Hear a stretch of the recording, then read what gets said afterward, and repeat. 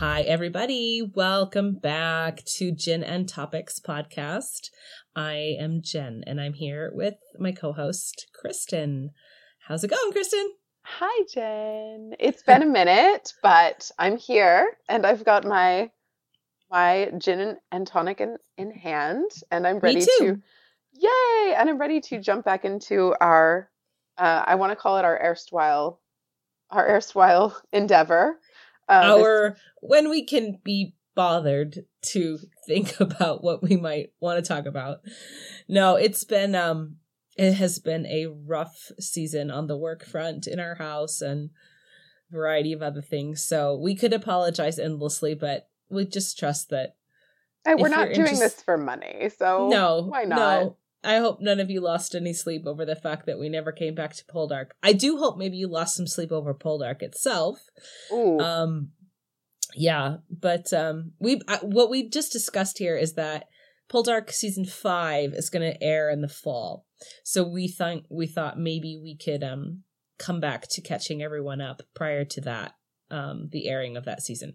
So we had talked through season 1 of Poldark, and we could think of a quick way to approach things going into season 5 when it airs. So yeah, we'll we'll just put probably a do pin in that for now. Yeah, Yeah. let's probably do a series again. Like maybe we can kind of go over themes that there are touched on seasons 2 through 4, because it does get a bit the storylines do kind of get a bit repetitive as you get into season 4. Some things are recycled, and so we can probably hit on a lot of that stuff. We're Probably. also really good at promising things and not following through. So those of you who've listened since we were really good and diligent when we had the consistent weekly X-Files episodes airing.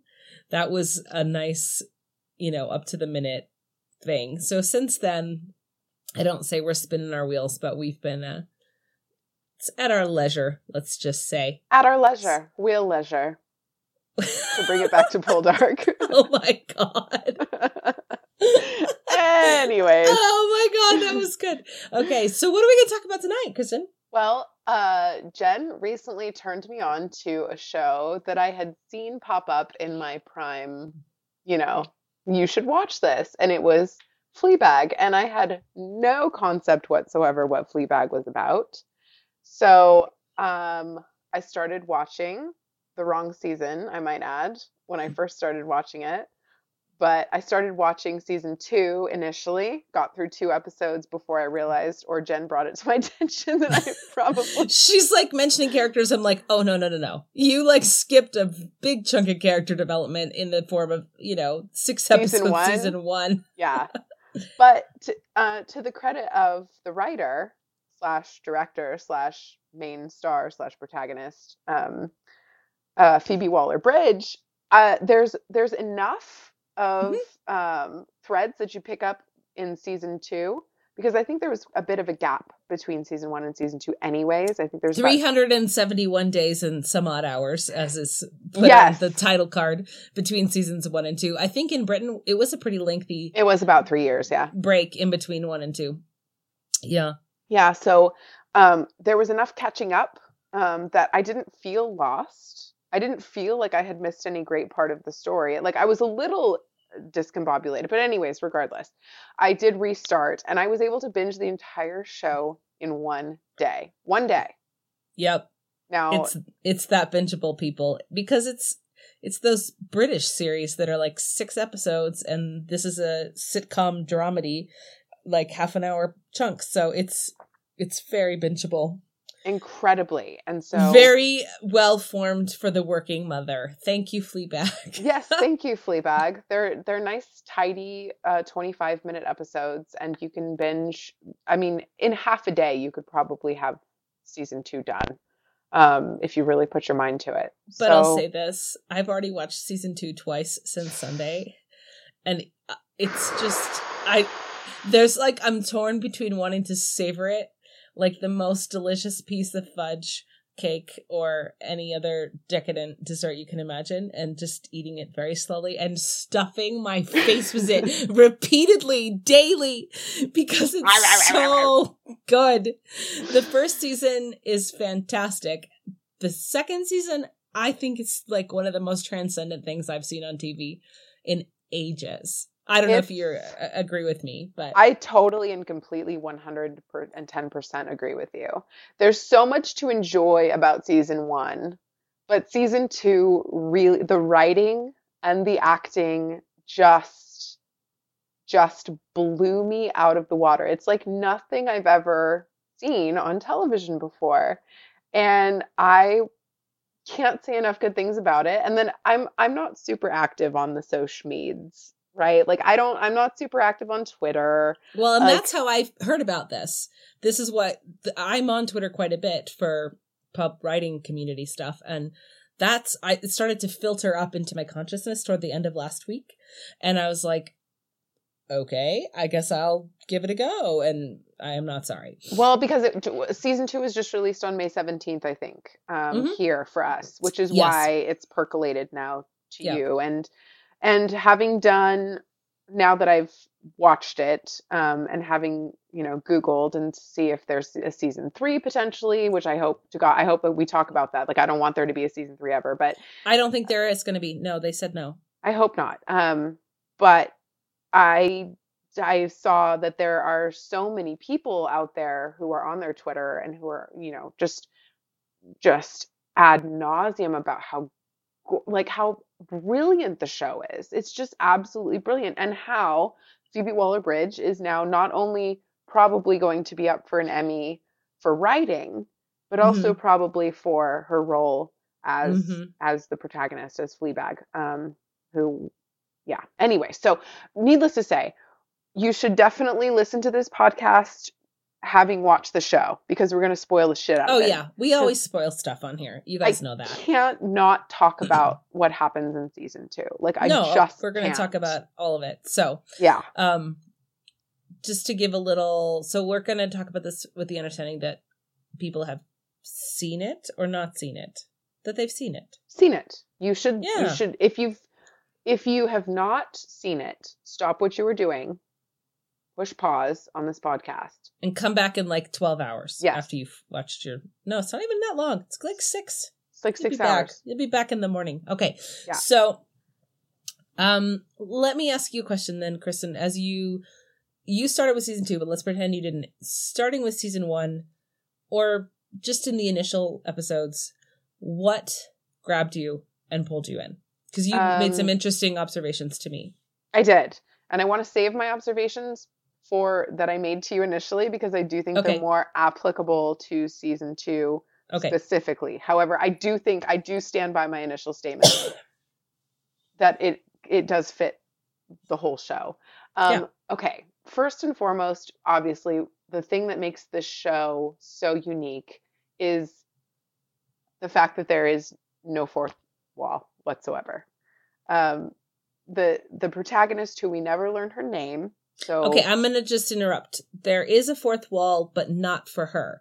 She breaks it. Yes. She breaks the main character is in this like little. She has this little relationship with the viewer in that she's constantly turning to us, kind of a la Jim Halpert in The Office. Yes. Giving you the eye rolls or the explanatory comments. But the rest of the characters, this is important. The rest of the characters do not break fourth wall. They are in universe, and she's popping in and out of universe, is how I interpret that. That is correct. So it's not that there isn't a fourth wall. It's that she's crossing back and forth over it. Yes. Yeah. Correct. So that is the most notable thing, is the fact that Fleabag, I'll just call her Fleabag, although that's not her real name. That's the only name that she's never referred to by name. She's never referred to as Fleabag either. That's the title of the show. We don't. Yeah. So, she routinely is her own omniscient narrator, and she gives you the asides, the pithy asides, which are just absolutely hysterically funny most of the time. Like especially when they're in the middle of sex scenes, which was hilarious. Which is the opening scene. The opening scene, she's getting nailed, and she's talking to you, the viewer. It's fantastic. You can't look away. I mean, maybe we should, but like, you cannot look away. She's giving you this commentary, and I think, yeah, it draws you in right away. Oh, and it's absolutely so irreverent, and it's because of that, it's just absolutely gorgeous. Like it's gorgeous, because it gives you more than anything. I think she gives a really fantastic voice to a mid-30s, struggling woman, single woman who's just, going about her life. Now, the fact that she's also, you mentioned initially how incredibly self-destructive she is. Yeah. In the first season specifically. Yeah. Which I agree to a certain point. I think she has self-destructive tendencies, but I think a lot of the things that happened to her prior to, granted, Boo, her best friend, unfortunately kind of killing herself. I want to say it's a suicide, but it's really not a suicide. It was not an intentional killing of herself. It was a cry for help in the midst of a a heartbreak that turned deadly. And so what we know of Fleabag pretty early is that she lost her mother within recent years, months perhaps. So her mother has died. She has one sister. You guys have all seen it by now if you're listening. And then not only has she lost her mom, she's lost this best friend, roommate, and co-owner of her cafe. So she's like walking grief struck. Yes. And just so when I say self-destructive, I don't mean like a flippant self-destructiveness. I just mean it's, there's so much sex and drinking and choice making that she's doing that's very clear pretty early that she's numbing. I think she's trying to numb, and she's very blasé about things like breaking up with the long-term boyfriend, and she just kind of is like, meh, he's gonna come back. So you can see that when I mean destructive, she's destructive to her emotional self. She has shut that down. And isn't there she has one scene with one of her partners, and he's like impressed by how detached she is, and she's like, oh no, he's gonna fall in love with me now. Yeah. And this is like a big no-no, because she's like kind of priding herself on just that's not entering into her behavior. Yeah. The emotional connection is not. And that's why I wanted you to make sure you watch the first season before you watch the second. Yeah. And there was a lot, I don't think I could fully appreciate what happens in season 2 without seeing what happens in season 1. So I have a giant smile on my face because I'm just thinking of the priest in season 2. Can't wait till we get to that part. But anywho. So yeah, she definitely, and she did end up being the one who cheated with Boo's boyfriend. Which is the big revelation at the very end of the first season, is that right. But her you best can friend, see that coming. You can see it coming, but so Boo, that revelation is withheld from us until the very end. So it's meant to land really heavily on us that not only is she grief-stricken for having lost her mother and lost her best friend, she's also the cause of her friend's heartbreak. Who by all the flashbacks were given was just an incredibly positive and wonderful person. Yeah, and it was a love. It was one of the loves of her life. Yes, yeah, for sure. And I know there's some mention in season 2 of the fact that she potentially is bi. I thought potentially that that was where the relationship was going to go eventually. Like there was such a love there that it was going to turn sexual in nature with her best friend. I think that there's a reading of the show that could give you that. I do think so. Yeah, absolutely. Um, but the fact that I don't think I drew the connection that it was the guy in the shoe store when she was looking with her brother-in-law. I don't think I drew the connection that that was the guy that she did. So the way that they did set it up, it did fall. It did land pretty hard with me by the It end. lands, yeah. Yeah, it does. And just the way that they set up the relationship between her and Boo. And I think that that's interesting. That's very interesting to do that with a female character, with a female protagonist, when the female protagonist also already has a sister. Because I don't have the benefit of a sister. You have sisters. Two. Yeah. But I had always imagined that growing up with sisters, it would almost be like having best friends. I know it can tend to be very adversarial. It's one of the strengths, I think, of this show is the diversity of female relationships. And you had mentioned, and we'll talk more about this, that this felt and reminded you of Austen in some ways. And maybe it's just a fact of a female writer, and that these relationships that shape us in our lives as women are very often these intimate friendship, sister type things. And you get that in Austen with all these sister stories. But like Lizzie Bennet, she's got Jane, her sister. She does have Jane. And she has Lydia, her sister. And she has Charlotte Lucas, her friend. You know, all of which are different shades of relation, confidence, and interest. And so the sister dynamic in Fleabag it's really good. It's really competitive. There's always, I just think it's interesting, the sense of inferiority that Fleabag brings when talking about Claire, her older sister.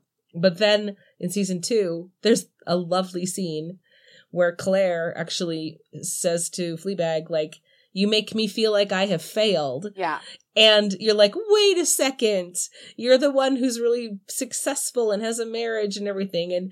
And that way in which, you know, the standards that we're held to as women, however we fail at meeting them, if the person that's closest to us is succeeding in some way, it just compounds. I don't know. I think that dynamic is really well developed in this show. It absolutely is. It absolutely is. And that was like, one of it the might things... be the main, like, dynamic relationship is she and the sister. Like, that might be the main, like, relationship that grows and changes the most over the show.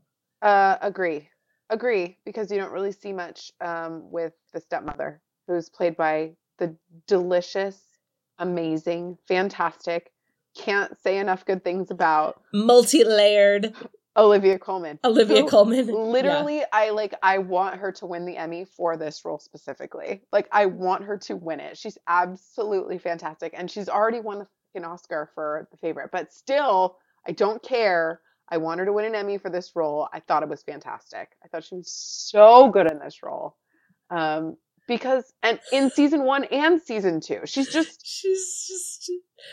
a piece of work. I mean, she's unhinged in some scenes, and in other scenes, she's just so, like, calculated, and it's just so wonderful. Like, you can see the great thing about her is that you can see the artifice. Like, you can see the different layers of what her character is doing and why her character is doing it. She deserves all the awards, Olivia Colman does. This show is in this show, it's fantastic. So good. But the relationship with the stepmom doesn't it's really so passive aggressive. Much. Oh, it's so great. It's like a masterwork. Their whole family, of course. I just couldn't help think about how tucked in all the emotions are, which is, I think that might be why Fleabag comes across as, like, self-destructive, because she is all out there. She's, like, not hiding. She's, you know, she's getting accused repeatedly by those closest to her of, like, constantly making a scene. But one of the reasons for that is that everyone else is kind of faking it all the time. Or if not faking it, like, being manipulative and passive aggressive. Whereas like, Fleabag is just aggressive. Like, she's just out there. Yeah, she doesn't care. so Like, for all her asides to us, to the audience, like, she is unabashedly herself. Like, she yeah. really doesn't give a shit. She's just out there. Um, yeah, oh God, yeah, the relationships between the different female characters, is something that I think that television has started to realize that, um, to have all these differing relationships between different strong females is something that, is compelling for people to watch. Because I didn't realize when I first started watching Fleabag that, Phoebe Waller-Bridge also is a writer on another one of my newest shows that I've gotten into, Killing Eve.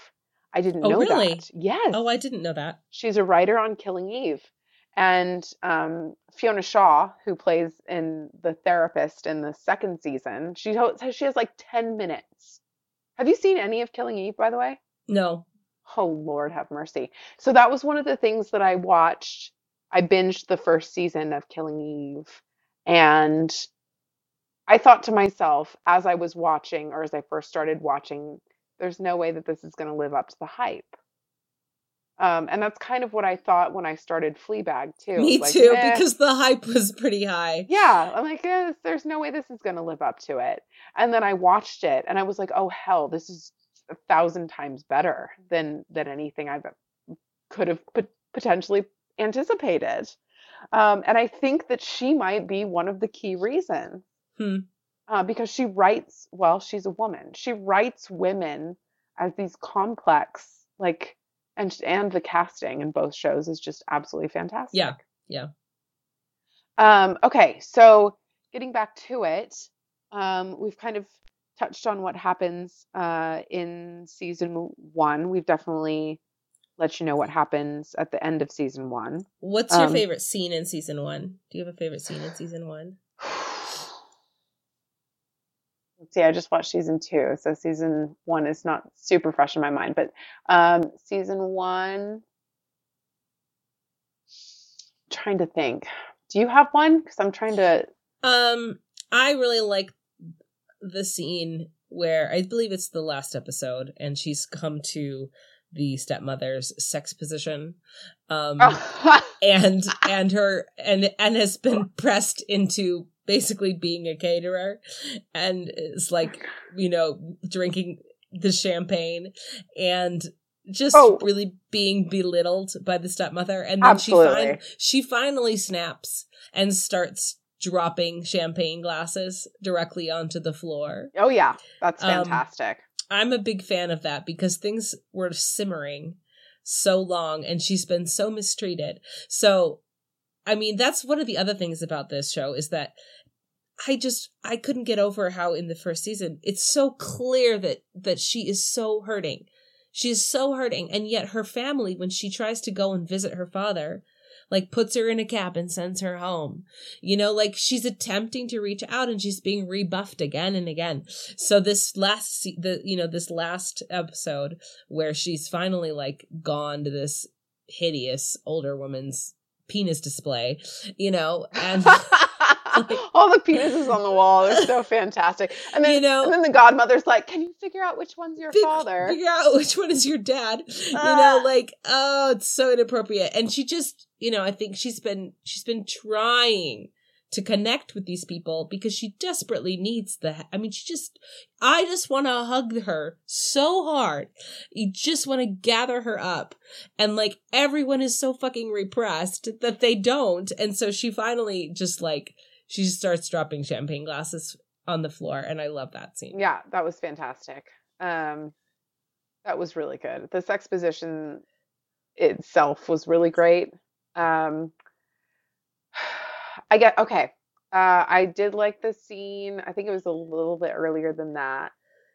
It was actually more of a whole episode. The one where they go to the silent retreat that they're gifted by their father. That is so good. That silent retreat episode is so good. The entire episode is fantastic. The fact that every so often these women are silent at their silent retreat, and yet there's a men's retreat next door that you can hear them yelling "slut" like.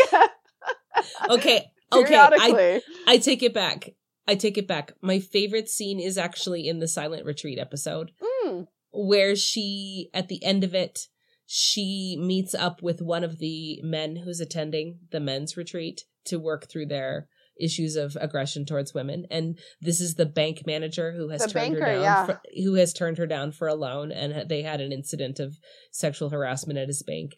And they sit on a log, and she's trying to be quiet, and he's telling her, like, these are the things that I want. He's like, I want to come downstairs to my kitchen and take a glass and put it in the dishwasher. And he's just basically like, it's this just very human longing for a relationship with his wife that could be repaired after he's clearly, messed up terribly in some of his sexual impulses. And like, it's so tender and so real. And you would never have expected that this character would be allowed to be fully fleshed out, because he's been painted earlier in the series as this kind of ugly misogynist kind of guy. And yet they take the time to humanize him completely in that scene. And it's beautiful. It's beautiful. That bit of dialogue, there are bits of dialogue in this show that yank on my heartstrings and just refuse to let go. And it really speaks to the human experience. And that one bit that you mentioned where he said he wants to unload the dishwasher and put these dishes away, put the cups away, and see his wife take that same cup down the next morning. Mm-hmm. Like, the fact that that's what he wants, like, that's what he considers to be like happiness. Like, that's peace.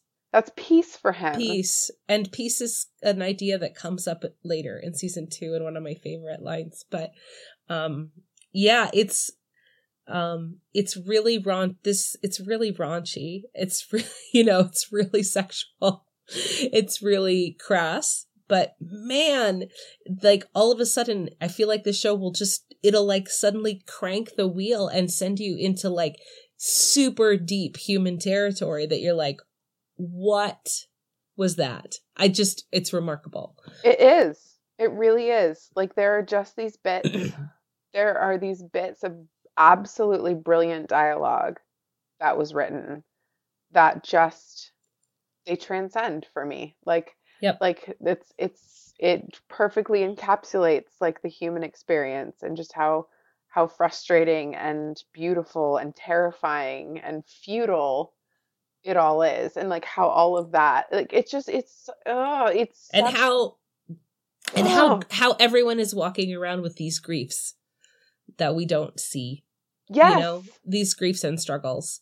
And we just, the people who are more out there, we happen to notice them, but like, as you dig under everyone, there's these little griefs. Anyway, I think we should talk about season 2, because season 1 is great. Season 2 is transcendent. Season 2. Oh, season 2. So let's talk about season 2. Okay. If I may begin. May I begin? Go. Okay. So season 2 begins. We see Fleabag. She is wiping blood off her face in a restroom. And she turns to the camera and she says, "This is a love story." This is a love story. And they cut to credits. And then we have, I believe the whole first episode is a dinner party. Yes. And it reminds me of other fantastic dinner party scenes with different families. And I was thinking, I'm like, if I was ever like teaching a class on family dynamics, like, I would show this scene, and then I would show the dinner table scene from While You Were Sleeping, one of my all-time favorite dinner time scenes. Do you know which one I'm talking about? In While You Were Sleeping, Sandra Bullock, Bill Pullman. Oh my gosh. Okay, it's all right. It's like the best rom-com ever. It's my favorite rom-com. Anyway, so this is like not the heartwarming rom-com family dinner. This is the simmering hostility of a parent that has gotten engaged to the evil stepmother, and the sisters who have not spoken to one another. At this point, it's been over a year, just over a year since we've last seen them. We're told this all in the catch-up. And the brother-in-law who and the brother-in-law attempted to kiss his wife's sister. Yeah, the sleazy brother-in-law. At her own birthday. At his own wife's surprise birthday. Ugh, disgusting. He was so gross. Like, that was perfectly cast, by the way. Oh, he's very slimy. So they're sitting there. So we've got Fleabag, sister, brother-in-law, and this random dude who we don't know who it is for several minutes. And one of my favorite things is at one point, Fleabag turns to the camera and she goes, I don't know who this guy is. And you're like, thank you for saying this. I don't know who this guy is either. So she's letting us in on the fact that, like, who is this dude? We don't know. And turns out it's the parish priest that is going to perform the wedding for the father and the stepmother to be. And I love one of his lines is basically, he's like, I'm new and I'm really lonely, so thanks for inviting me to dinner, basically. Like, he's glommed on and come. So. Yeah, absolutely. And another thing that I love about that becomes quite obvious in season 2 is that godmother / soon to be stepmother, she likes to kind of collect social oddities as like pets or playthings. And so her beautifully, like, and that becomes like crystal clear during the season, I think it's episode 5, when it's like their wedding or whatever. It's the last one. Yeah, she's like, this is my friend Laura. She's a surrogate. This is my lesbian friend. This is my... so I didn't make this connection till right now, but you're right. She kind of collects them like pieces of, like, chipped china. It's weird. Yeah. She absolutely does. So she has they're not, like, you definitely know that she and Fleabag's father are not religious at all, but she has somehow glommed on to this really young, really hip, really mouthy, as Fleabag says, oh, they're cool sweary priest. Yeah, cool sweary priest, because he swears all the time. And he drinks like a fish. And he smokes like a chimney. Like, it's just, he's a fantastic character. Side note, Kristen, were you not so jealous of them opening their cans of GnT? Oh my God! I was like, get me some canned GnT in my country, please. We have canned GnT. They just don't sell it at your Target, honey. I'm sorry. Damn. Okay, well, I've never had canned GnT, but there's a lot of drinking of canned GnT as the season goes forward. There is, and that dinner party was the one that caused me to text you to say, oh my God, this feels so Austenian to me. Like, it just feels so like modern day Jane Austen. Like, you've got the really weird dynamic between two sisters. You've got the really, like, awful brother-in-law. You've got random kind of charming priest guy. You've got father who incredibly, he reminds me so much of Emma Woodhouse's father, in the fact that he's just he never finishes a sentence during his, like, monologue at the table. He just trails off at the end of every sentence, and you're left to infer whatever he was supposed to mean at the end. Like, it's beautiful. And then you've got the really weird kind of, godmother / stepmother, who's, she's got obvious feelings about the daughters, and anyway, absolutely felt Austenian to me. And we specifically chatted that it had when we reviewed Mansfield Park, the movie version. Yes, that has a lot of fourth wall breaking. Fanny Price's character in Mansfield Park does a lot of fourth wall breaking, which got that movie, mixed reviews because it's not typical straight ahead filming of an Austen novel. But Fanny Price's, like, wry little asides, I mean, like, this is its cultural, offshoot. This is Absolutely. where, I mean, this is Fleabag is Fanny Price, like, now. Giving you the Austen voice Raya side, for sure. Yeah, the omniscient narrator, the Greek chorus, it's all of that kind of tied into one neat bundle every time Fleabag looks into the camera. Because not only is she offering you insight, she's usually also offering you uh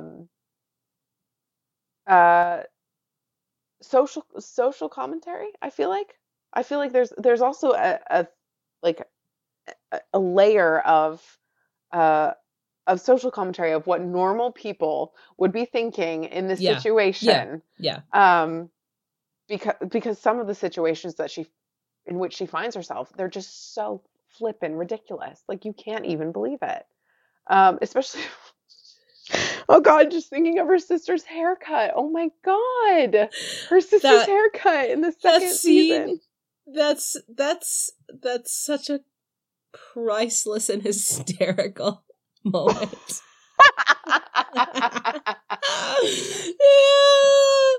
Oh man. And what I love about it is that her sister, so that comes like ep 5 of season 2. It's like really late, but I think that's the placement of it is perfect, because up until this point, Claire has not reached out to her for any sort of moral support. She's gone through a miscarriage. Her husband and her marriage is seriously tense and under, her stepson is a fucking lunatic. Her stepson is a serial killer in the making.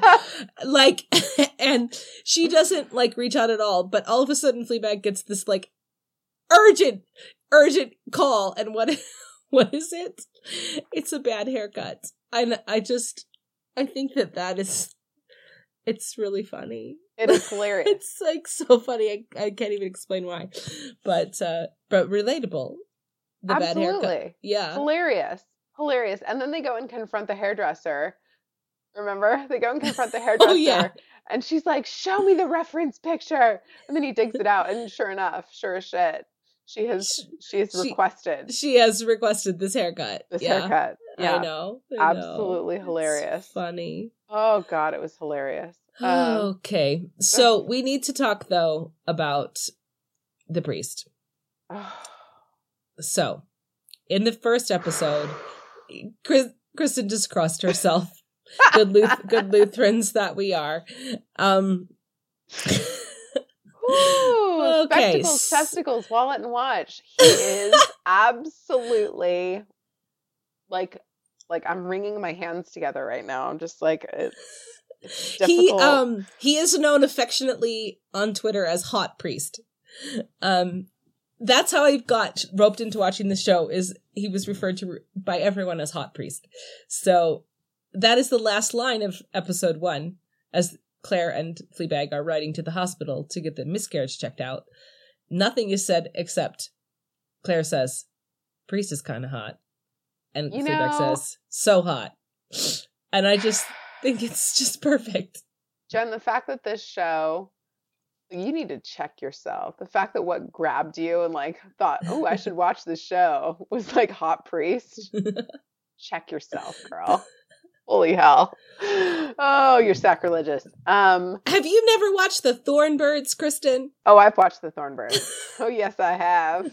Girl, we should do another podcast. There's a long tradition in this vein. Come now. There sure is. This is a long and storied erotica tradition. Oh my God, but can I tell you, when they were about to do it in the confessional, I was like, yes, go for it. Well, I think this is the thing. There are so few like actual barriers these days. Social class, race, nationality, all these previous generations of barriers between people getting together are pretty much flattened for the most part. So there's like, what's left? The celibacy. The priesthood element. So that was a really convenient choice for writing, because there's a way that, this element of the connection between the two of them requires restraint that Fleabag in the previous season, as we've seen, that she would just steamroll right over and jump in the sack, like no qualms. And so the fact that there's this barrier that has to be between them allows the feelings to happen that wouldn't happen, and it may be otherwise. Do you know what I'm saying? I know what you're saying. Yeah. And it does develop. It's a really great slow burn over season 2. It really is. And it's not so slow that you want to kill yourself. True. Like other notable slow burns. You mean the 25-year slow burn that you and I have been dealing with in the X-Files? Okay, so other notable recently crashed slow burn ships, the Jamie Brienne slow burn. I don't want to talk about it. I'm not ready to talk about it. I'm sorry. We are big fans of the slow burn. I mean, if that's not been obvious from this podcast, I don't know what you've been doing with your time, but the slow burn is the only thing worth sticking around for, honestly. No, it really is, but man. The instant chemistry, but the slow burn. Yes. Instant chemistry with the slow burn. With the slow burn. I like it. We're just add a little more kindling. Add a little more kindling every episode. Burn. No, this would be our... I'm like miming a bellows right now. There's got to be a designation on AO3 for this exact kind of slow burn.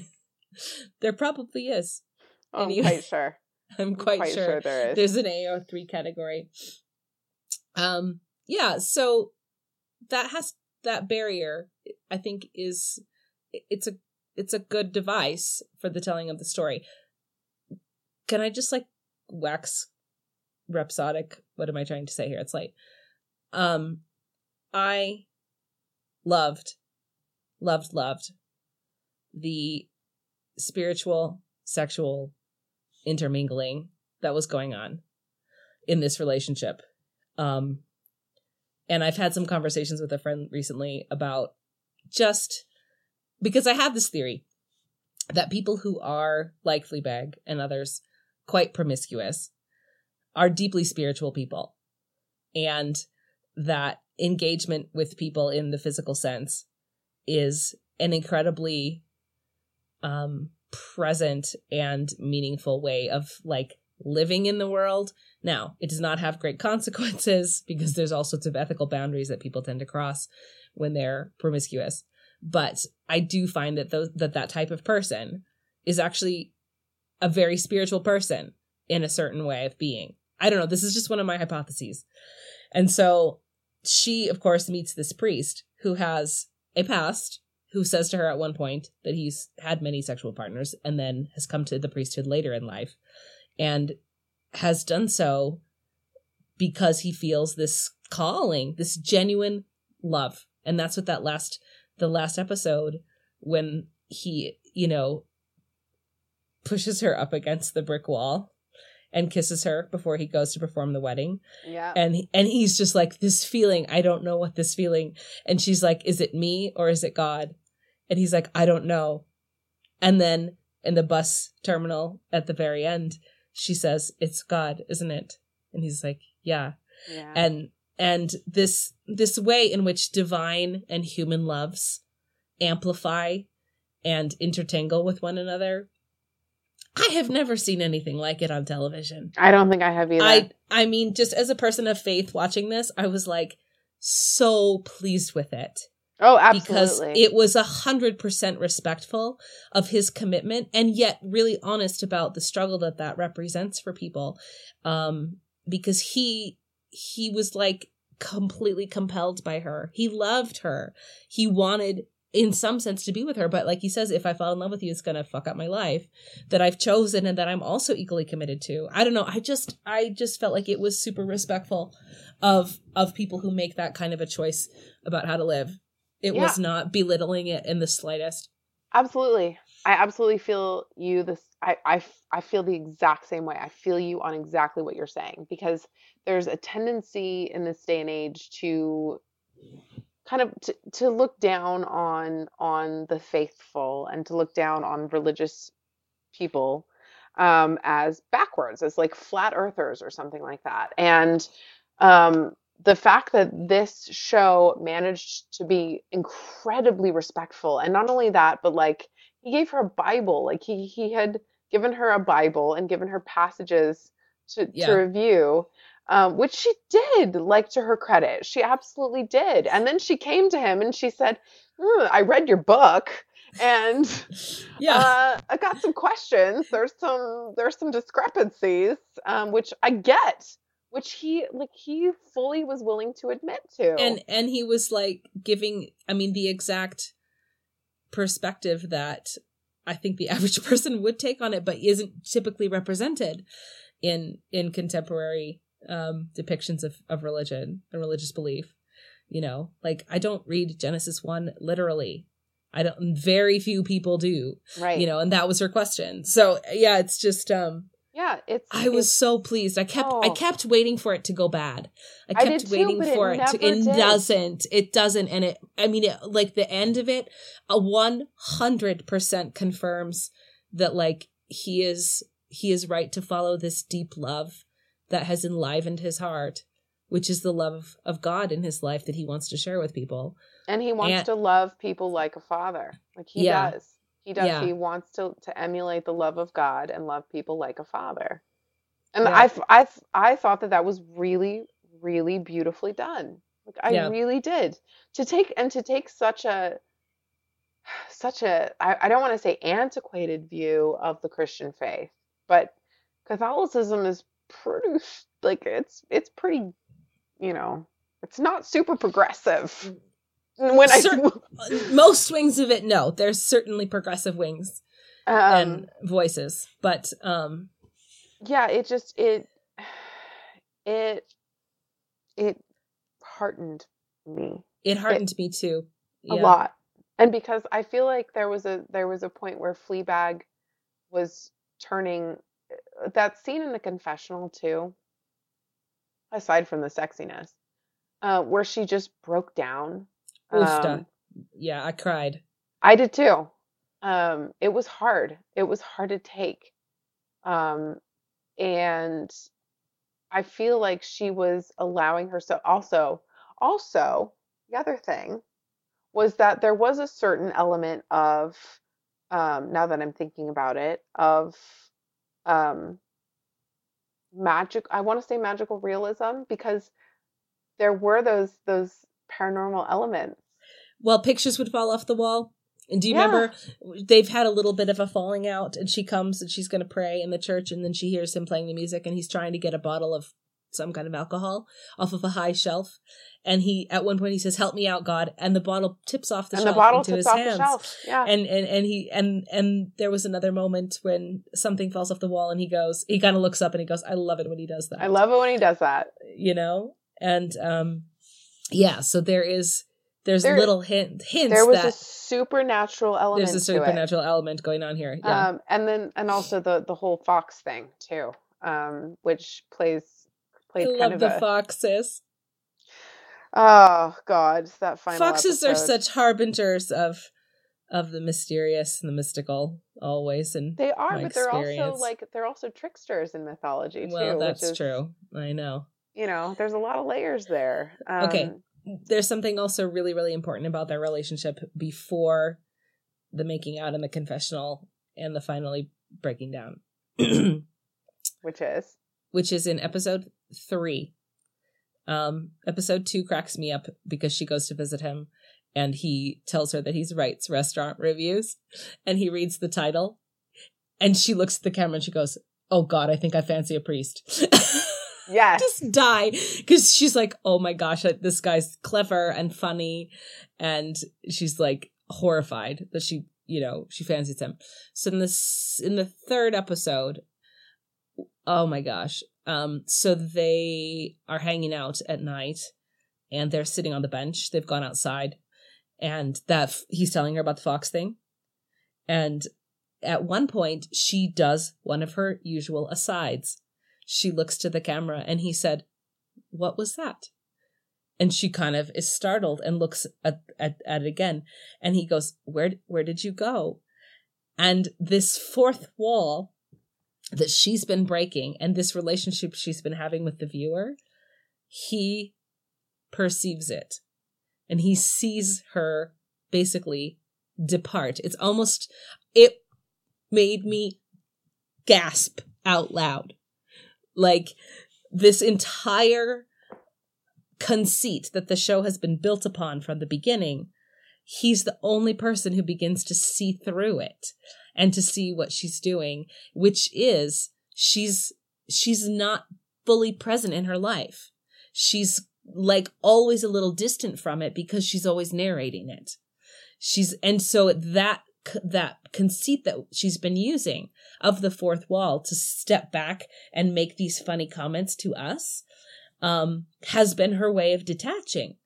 And he is getting finally close enough to her and seeing her that he's perceiving this detachment, and she's blanking out of her own life in order to keep this conceit going. And it was so startling to me, because to me that is the essence of love. That is the essence of being loved, is to really see someone, to see directly into them and perceive them and their coping strategies and the things that they're doing. And I was floored by that. It was incredible. And it happens again, because there's the later scene in the cafe where he starts to probe deeper and she won't tell him about her friend who's died. And she looks at the camera again and he looks at the camera. Yeah. He looks over at us, and you get him crossing the fourth wall at one point. And he's like, what? Like, what are you doing? Where are you going? Why are you avoiding? Because again, he's getting really close. He's getting really to know her and into her grief and into her, and into her struggles, and she is resisting it and relying on this conceit, again, this tactic, and which is why the ending is so important. Do we want to talk about that yet? I think we should probably talk about the ending, and how simultaneously heartbreaking and also cathartic it is. Because I don't think I've ever walked away from a show feeling like, okay, I can live with it staying there. I don't think I've ever walked away from a show feeling like that. And I did with this one, and it's only 2 seasons, which is stupid. Like, that's stupid. It's complete. It's complete. It is. It We've is. seen. Mm-hmm. It's so good that I would want more, but the way that they ended it, I don't want them to fuck it up, So the show ends with she and the priest. Now that her and her godmother and her father have married now. So she and the priest have seen that through together in a way. And when she was walking up to him, by the way, when she was walking up to him on her father's arm, like, her father kept her there, remember? I do. And as she was walking up, I was like, oh God, it's going to be almost like they're exchanging vows. And it kind of was. Like, I felt like when he was giving his homily, which is about how terrible love is and how it messes up your life. That he was saying it to her. Yeah. That he was delivering it to her. I also felt like it was a homily about this divine love that had messed up his life. The love that he has for God is also messing up his normal life, and upends everything. Because we skipped past this, but just before they go into the confessional, she unburdens herself, and then, they make out. They make out and they almost have sex. They do in the church. Like, Lord have mercy. Yeah, Lord have mercy. Yeah, it's pretty hot. I needed a cold shower. Just kidding. But before that, that's when he's trying to get the liquor bottle off the top of the shelf. He's been playing like loud music. Dude is struggling. Yeah. This is the Darcy diving into the pond moment of struggle. Like, he's Am I right or what? He's struggling. He's gone past the gin. I think he's drinking tequila now. I don't know. Anyway, and he pours her a glass. They toast and he says, to peace and to those who would disrupt it, or to those who get in the way of it. Yeah. So it is, I don't know, I just loved it so much because it's like, you want both of those things. You want peace and you want the kind of love that's going to wreck the fuck out of it. Yeah. Like, you want them both. And so the tension between those two things is like present in everything that's going on between them. It's such a sweet love. It's such a healing love. And you so want it to become more, but it can't and it doesn't. But it's still so beautiful. It's such a tension and I loved it. I just, it's so good. It's so good. You both want the peace and you want the mucked up. Yeah. Oh, it's a beautiful tension. Yeah. And the fact that she even allowed herself to be open to that, I feel like we need to step back a bit because Kristen Scott Thomas. Oh yeah, we didn't even talk about that. An absolutely fantastic guest appearance in one episode of season 2. And that was another one of those moments of dialogue that like left me really breathless and like I felt like I was gasping for air. Like, oh my God, you have just explained what it's like to be living on this planet.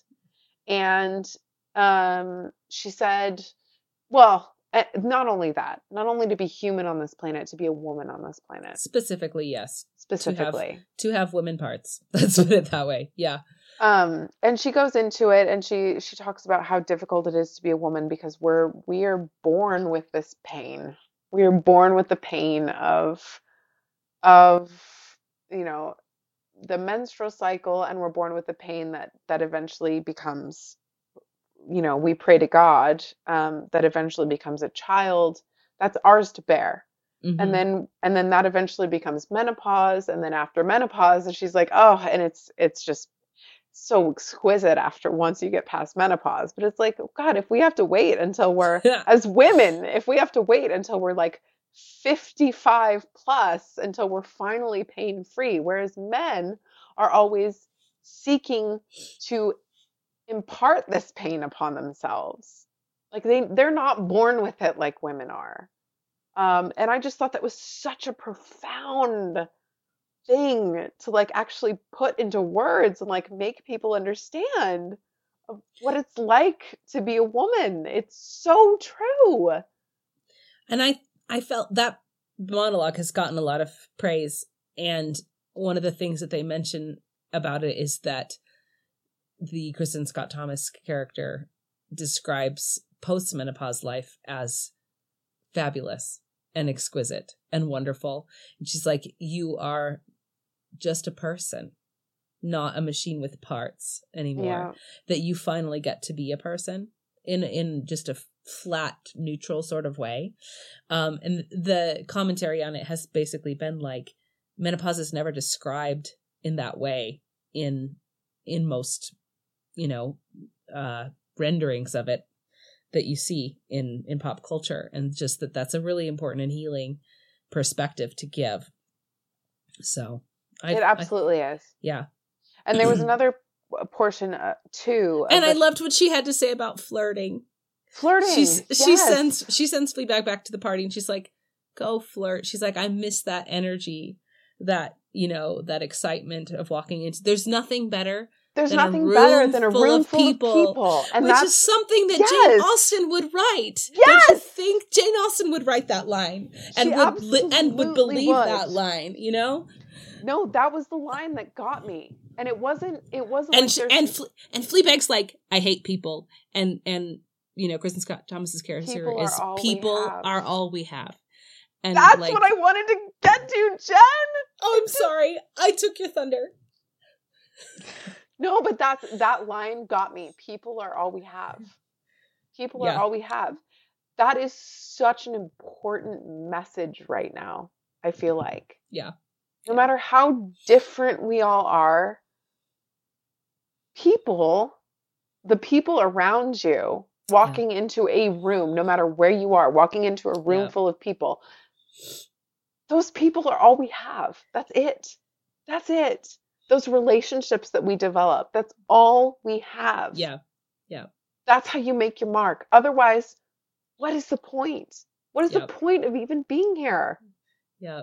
Yeah. You know? It's I have had a conversation like all day today with another writer friend about what it just exactly this kind of thing of like how important it is to look at the other people in the world with you and recognize their wholeness, their completeness, to see them and recognize that like this boggles my mind sometimes, but like every person you pass on the street, every person whose eyes you look into, they have as vibrant an inner life, as deep of hopes and dreams and loves as you do.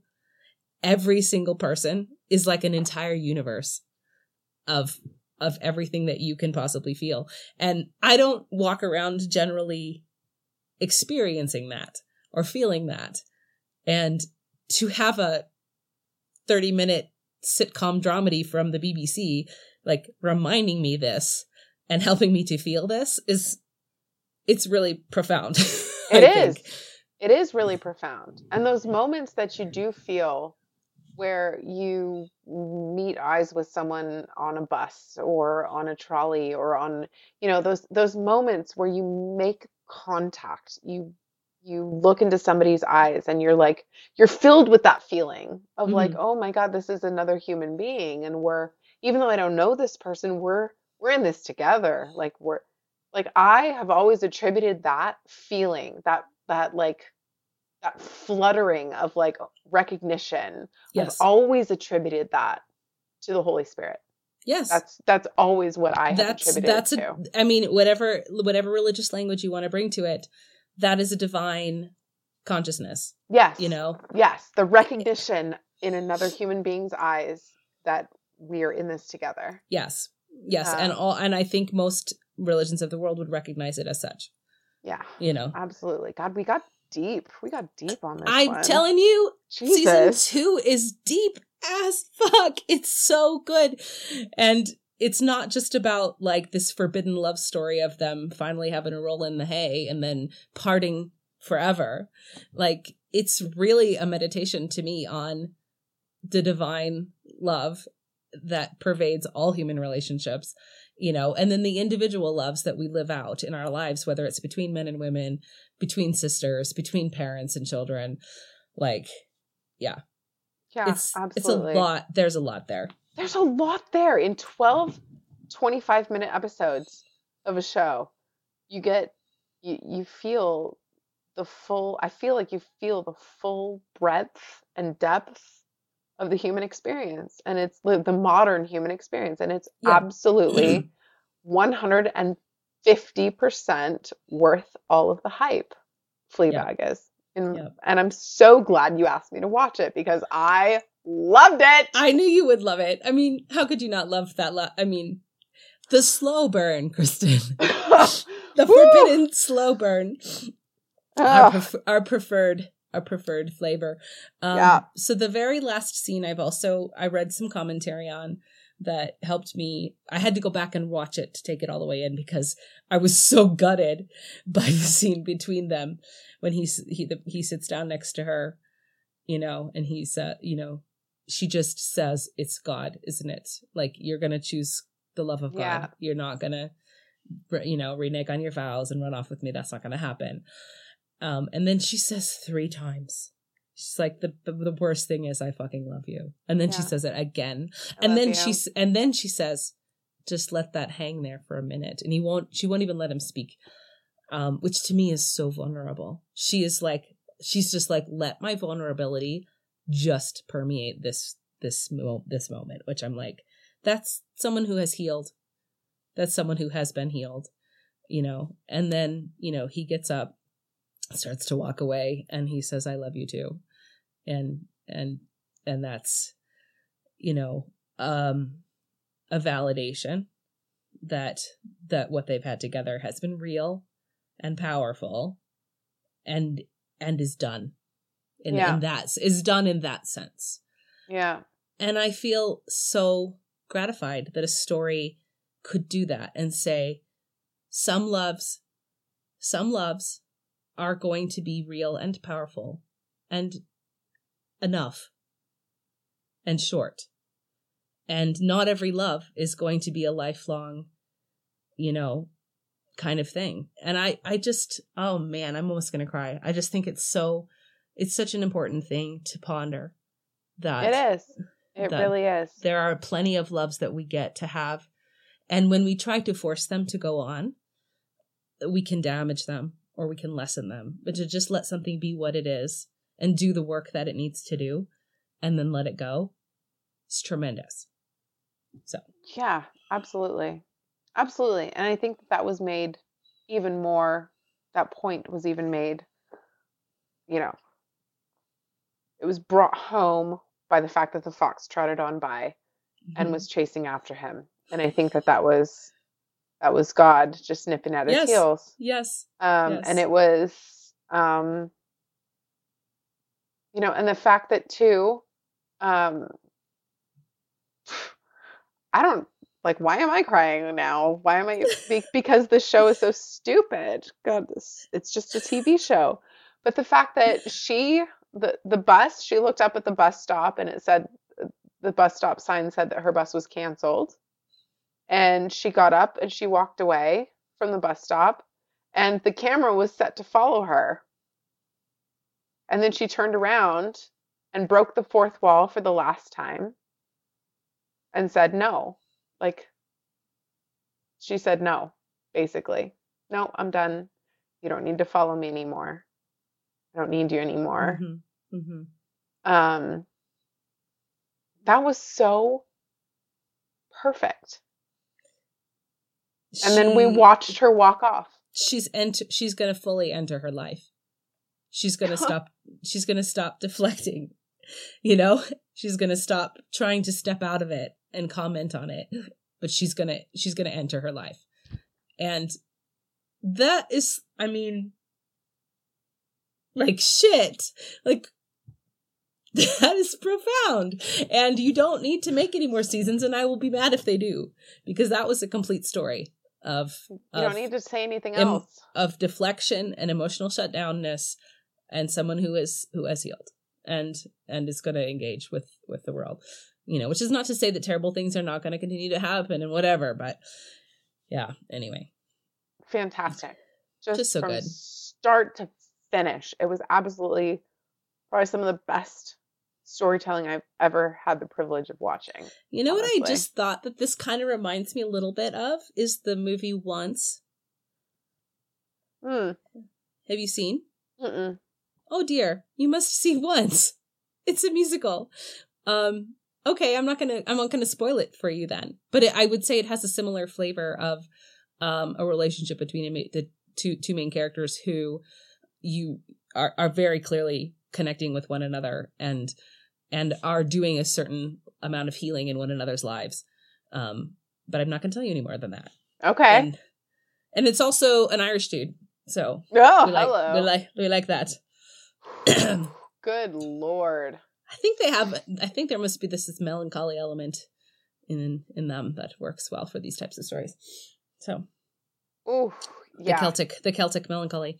So, or the British, yeah, and that British Reserve too. The Celtic melancholy, that British Reserve. Lord have mercy. God, it was just such a fantastic show. We had to podcast this right now because we were both feeling I've watched season 2 twice since 3 days ago. I don't blame you. Andrew Scott is ridiculous. He's so freaking hot. Well, and I love the scene. I think it's up 4 and they're walking down the street and he has that blue shirt on and she's popping out and giving a side. She's like, his arms, his arms, his neck, his beautiful neck. Yeah. And I love that because these are the thoughts. These are the thoughts that cross one's mind at times. Woo. Okay. So the sacred and the profane loves that we get to experience It's good stuff. Amen. Okay. Should we end there? We shall. Should we be done? Yeah. Yeah, let's be done. Everybody, Well, thanks for joining our deep ramble on how life is great and painful and people are all we have. Yeah, and hopefully it won't be as long next time we get to podcast. We make no promises. But we make no promises. We do this for free. It's just for funsies. But if you have anything that you guys would like to hear us podcast about, yes, please go ahead and shoot us email an email us. Yeah, or tweet. GnTEp24.ThisIsALoveStory or samesies on the Twitter.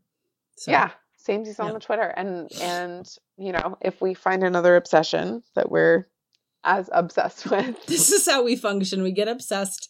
We should probably talk about it all right away, and then we move on quickly. We're not unlike Fleabag in that sense. True. True. Absolutely. With less STDs, hopefully. Yep. Fewer. Pardon me. Okay. Thank you, dear listeners. We will talk to you next time. Bye. Bye.